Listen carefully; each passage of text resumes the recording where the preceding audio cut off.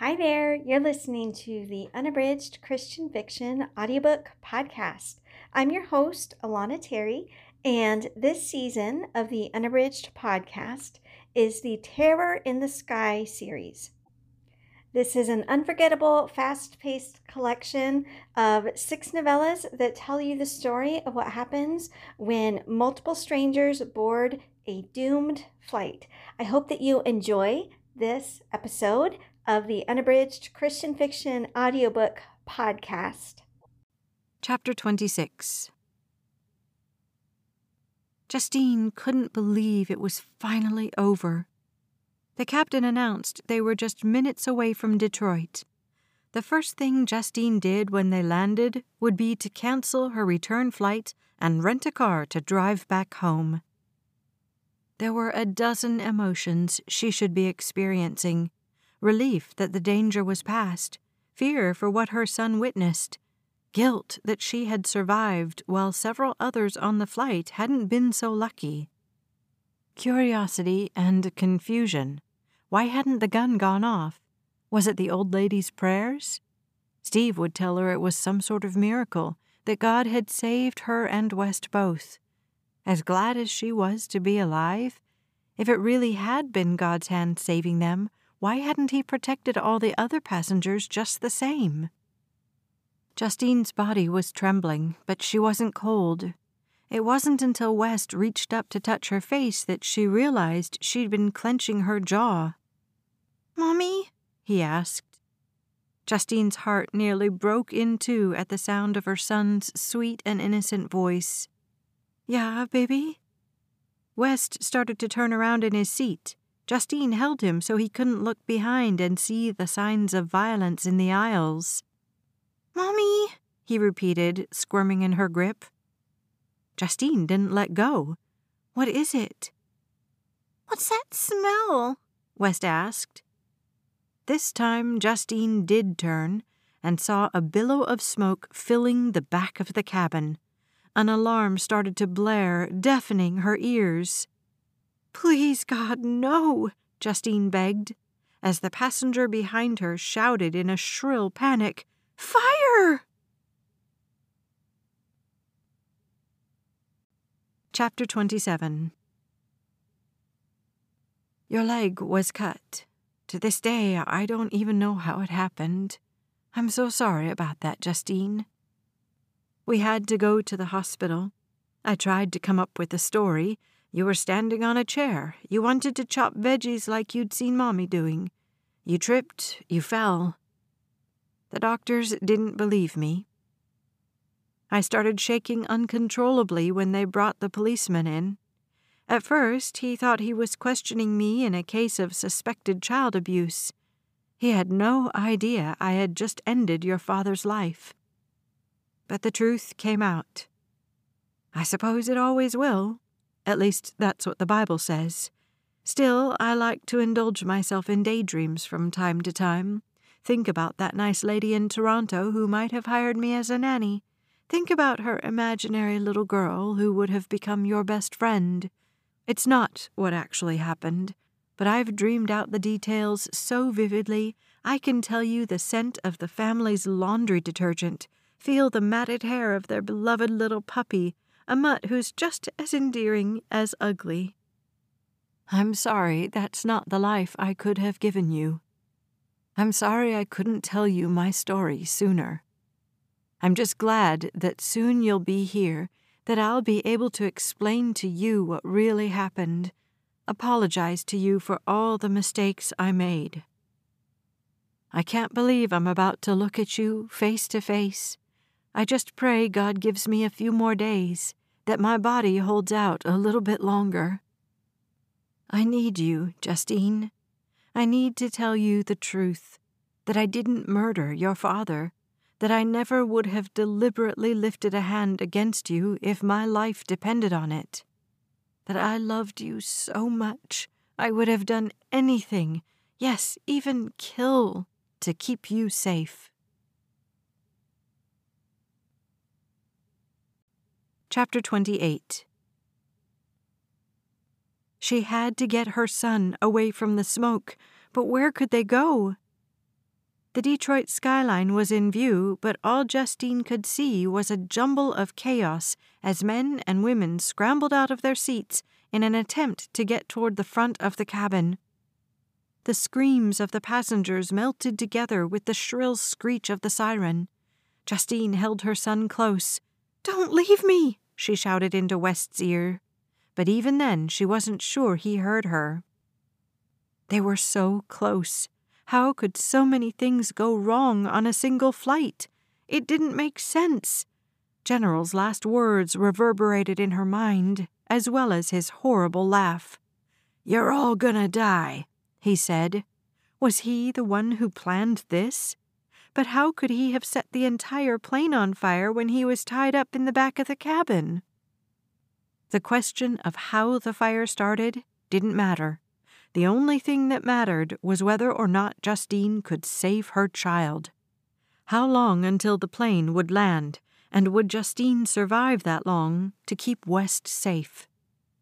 Terror and chaos swarmed around the cabin as passengers shoved one another in their scramble to get out of their seats. Justine gripped her son's arm even more tightly. She was about to lift him up in her arms when she remembered that you were supposed to get low when there was smoke. But how could they get low without being trampled to their deaths? "West, be careful!" Justine shouted as someone plowed into her from behind. She lost her balance, tripped. Her breath was stolen away as someone stepped on her back. She couldn't breathe. Where was her son? "West!" She reached out her arm, flinging wildly. Someone lifted her up to her feet. The smoke was so thick she couldn't even see the face of her savior.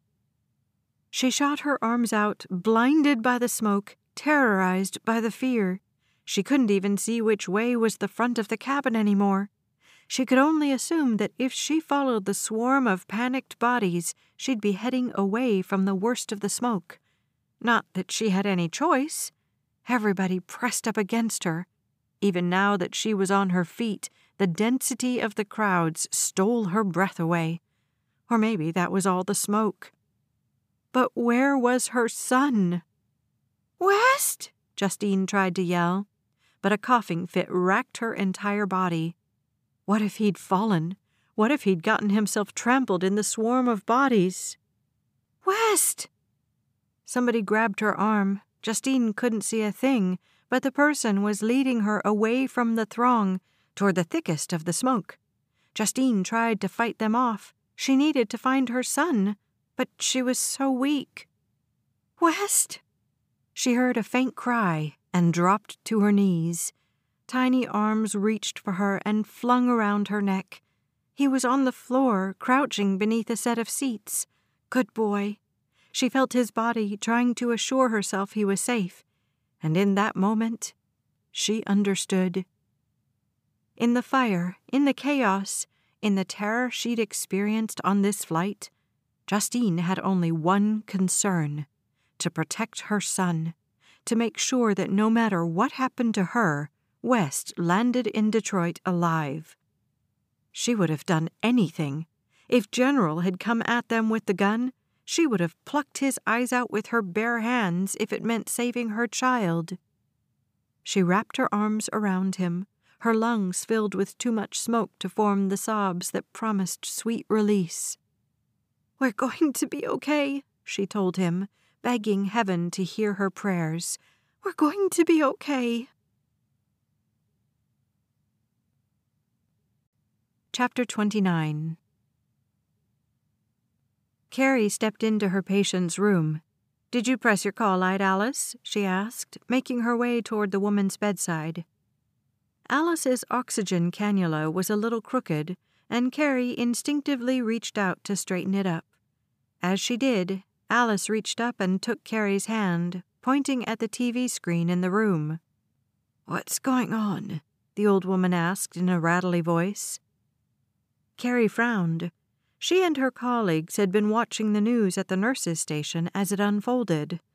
"A plane hijacking," she answered, reaching for the remote. Her patient didn't have much time left. From what Carrie suspected, Alice's body should have given up days earlier. The only thing keeping her alive was the hope of seeing her daughter. It was a tragic story, one the nurses all felt keenly. Alice had been incarcerated for the past 30 years, serving a life sentence for murdering her husband. Carrie had gone online to look up the details of the case. Apparently, the murder had been one of Detroit's greatest scandals of its day, and with good reason. Alice had taken out multiple life policies on her husband, then killed him before trying to flee the country with their child. Alice was a murderer, a felon, and a child kidnapper, and now she was trying to reconnect with the daughter she'd injured in her husband's fatal attack. "Justine's coming from Boston to visit me," Alice announced each and every time Carrie came into the room. Carrie just hoped that her daughter knew what she was getting into. It was common knowledge on the hospital floor that Alice would say anything to get people to give her what she wanted. Alice continued to stare at the screen even after Carrie had turned off the news. A flight attendant and 2 passengers had been killed. It wasn't the kind of story an old woman on palliative care needed to worry about. "Was that the flight from Boston?" Alice asked, her voice weak. Carrie's stomach dropped toward the floor. Boston? It couldn't be the same flight Alice's daughter was on, could it? "I don't think so," Carrie replied, but her uncertainty must have been obvious. "Turn it back on," her patient demanded. "I need to see this." "Alice," Carrie began, her voice softening, "I'm not sure it's such a good idea to—" "Turn it on," Alice snapped. Carrie obeyed, in spite of her patient's weakness. She thought she detected a hint of the same rage that so long ago had led the woman to cold-blooded murder. Now the news was even worse. A fire on the plane. The video footage panned over a tarmac studded with ambulances and fire trucks. "See there?" Alice announced, pointing at the screen. "Flight 219, from Boston. That's the plane my daughter's on." Carrie patted the old woman's shoulder. There was no way that Alice could be certain of the exact flight number, could she? "I'm sure it's something else," Carrie began, then let her voice trail off. The plane was about to land. Fire and smoke billowed from its back half. Carrie wasn't even sure how many passengers the medical crews on standby would find alive once it touched down. "I don't think we should watch this anymore," she said, her voice low. Alice didn't respond. Chapter 30. Justine's body had remained strong and vigilant. She knew that if they survived their landing, the passengers would be even more in a frenzy to get off the plane. She vowed to shield West with her body, even if the crowds ended up trampling her to death. Anything to save her son. The landing was awful. At one point, the plane tilted and threw Justine's head against the chair in front of her. Still, she held as steady as she could, promising herself and her son and God that she would protect West to her dying breath. And then they were on the ground. EMTs and emergency personnel flocked in. "Take my son!" Justine shouted at the first worker she saw. For the first time since the terror began, she allowed herself to willingly be separated from West. Her lungs were stained with smoke. She couldn't move a single muscle. The only thing that mattered was West was safe. Eventually, someone else came and escorted her off the plane. She was so weak she almost had to be carried, and her legs gave out the moment they reached the steady asphalt. Justine scoured the crowds for her son. Then she saw him stretched on a gurney being attended to by 2 paramedics. One of them leaned over and laughed at something West said. Justine let out her choppy breath. She had done it. She had saved her son. Maybe her husband was right. Maybe God really had been protecting the 2 of them after all. Everything was going to be all right.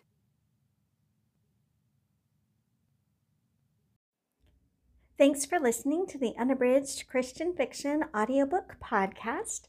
This has been the Terror in the Skies series, written by me, Alana Terry, and narrated by Becky Dowdy. If you want to listen to or read this entire series without interruptions, you can look for the Terror in the Skies series by Alana Terry wherever you shop for ebooks, paperbacks, or audiobooks.